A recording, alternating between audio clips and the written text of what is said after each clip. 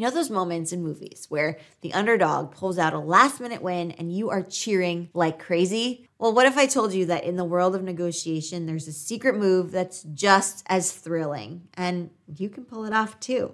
It's called the Nibble tactic. And no, it's not the latest snack craze.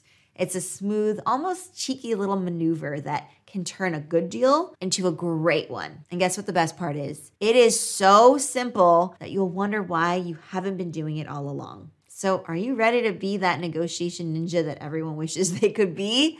Let's dive into the Nibble tactic and snack on some serious strategy. So I want you to picture this. You are at a flea market and you are eyeing a vintage lamp that would look super swanky in your new home office. You and the seller go back and forth until finally you agree on a price. But just as you're about to hand over the cash, you pause and you say, "Could you throw in those old books over there for free?" That, my friends, is a nibble. It's a small, teeny tiny request made at the end of a negotiation, often something that seems minor compared to the main agreement.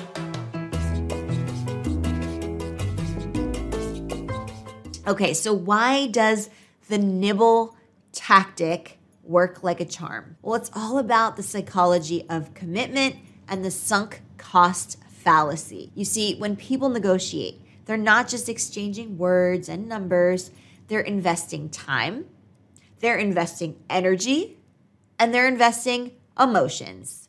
They're building a bridge, plank by plank by plank, towards agreement. And once that bridge is nearly complete, nobody wants to see it go up in flames over a final, tiny little request. After all that effort of reaching the agreement, the other party doesn't want the deal to fall through over something super small, right? So they're likely to say, "Sure, take the books," just to close the deal. Think about it. You've been haggling over an hour for that vintage lamp.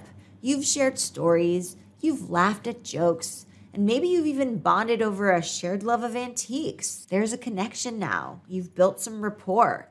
There's a sense of commitment to the deal and to each other. So when you ask for those old books to be just thrown into the mix, it's not just a question, it's a test of that commitment. The other party, they've got their hand on the handshake lever, ready to seal the deal. They're mentally decorating their space with the cash they've made from the last sale. So the last thing they want is for the deal to unravel over something that seems, in the grand scheme of things, pretty insignificant. So that's why they're likely to say, "Absolutely, take the books." It's the path of least resistance, the way to preserve the win that they've already mentally banked. But ready for the kicker? The Nibble tactic also plays on the principle of reciprocity. It's a social norm that tells us we should try to repay in kind what another person has provided us. So if you've been a good-natured negotiator, the other person is subconsciously primed to return the favor. And so when you ask for that little extra something, you're giving them an opportunity to fill that social contract. And also, we shouldn't forget about the sunk cost fallacy. It's a human tendency to continue an endeavor once an investment in money, effort, or time has been made. This fallacy can make the other party more willing to agree to the nibble because they don't want to feel like their initial investment was for nothing. So when you play the nibble card right, you're not just asking for a bonus. You're tapping into deep-seated psychological principles that govern how we interact and trade. It's subtle, it's clever, and when used sparingly and ethically, it can be the cherry on top of a successful negotiation sundae. But you know what? Let's not stop there. We're going to now look at some fun examples where the Nibble tactic can be surprisingly effective.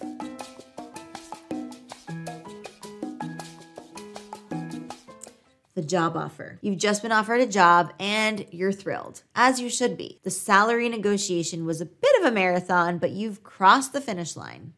Then, as you're about to accept, you say, "I'm really excited to start. By the way, would it be possible to also have a parking spot reserved?" It's a small ask, right?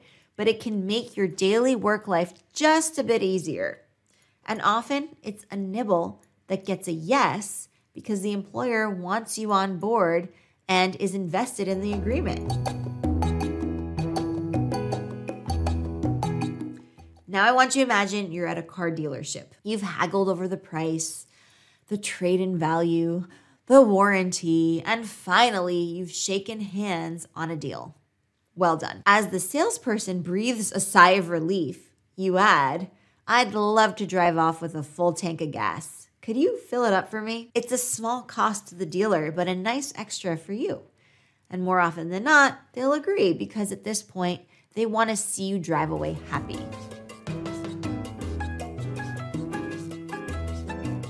You're a freelancer and you've just finished negotiating a rate for a project.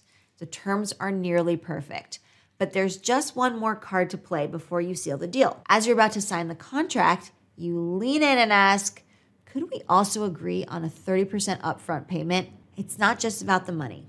It's about establishing trust and commitment. This upfront payment helps you with your cash flow, sure, but it also sets the tone for a professional relationship where both parties have skin in the game. And since the client is keen to see you start, to watch their vision take shape under your expertise, they're inclined to nod along. It's a win-win. You get the financial security to prioritize their project, and they get the peace of mind knowing that you're as invested in the kickoff as they are. But here's the thing. While the nibble tactic can be effective, it's also a bit of a tightrope walk. Use it too often or too aggressively, and you risk coming off as petty or unprofessional. It's like that friend who always asks for a bite of your dessert. Once in a while, it's fine. You can have a piece of my chocolate souffle, but do it every single time, and you might not get invited to dinner again. So when should you use the nibble tactic? Well, I have a few tips for you. When the stakes are low. If the negotiation is friendly and the atmosphere is positive, a nibble can be seen as just another part of the process. When you've given something up, if you've made a concession during the negotiation, it's more acceptable to ask for a little something in return. When it's genuinely a small ask, the nibble should be something that's easy to give, but valuable to you.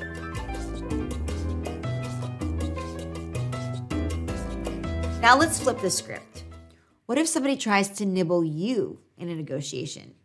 How do you handle it without losing the deal or giving away the farm? First, you've got to recognize what's happening. If the request comes in just as you're about to close, that's a nibble. You can choose to agree if it's truly minor, or you can push back. Say something like, "I think we've covered everything in our agreement. Let's stick to what we've discussed." Or you can nibble right back. If they ask for something extra, you could say, "Sure, I can do that. And since we're adding things, I'd like to revisit the delivery timeline." The key with this is to stay friendly but firm. Remember, negotiation is a bit of a dance. It's about give and take, and sometimes about those little extras that make everyone feel like they've got a sweet deal. So the next time you're in a negotiation, think about the nibble. It's a small tactic that can have a huge impact, but just use it wisely and don't forget to read the room. After all, negotiation is as much about the relationship as it is about the deal itself. Before you click away, my friends, if you are looking to give your career that extra edge or your social life the boost it needs, well, then I've got something very special for you. It's our immersive group coaching program. You can think of it as your personal think tank where you get tailored advice that fits you just right. It's a space where your career questions and your social fluency inquiries meets their answers, and where you can make meaningful connections with people who are leveling up like you.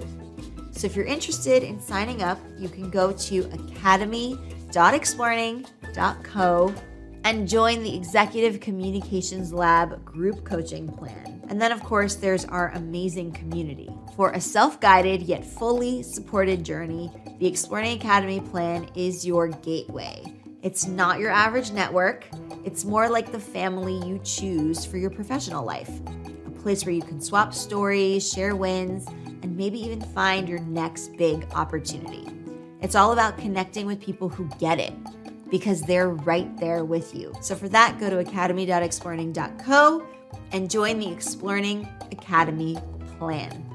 And for those of you who like a good stretch goal, we've got the amazing 33-day Executive Excellence Challenge. It's not about transforming you overnight. That's not how excellence works. It's about small daily steps that add up to big leaps in how you lead and how you succeed. So if that sounds like your kind of challenge, then let's get you signed up, and that's available as soon as you join either paid plan. So if you're ready to take things further, I'm right here with you. Let's make it happen.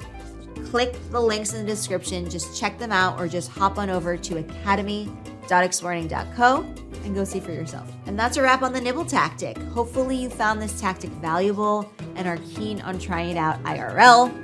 If you've got stories of your own nibbles, successful or otherwise, it happens, drop them in the comments down below. We would love to hear how you've put this strategy into play.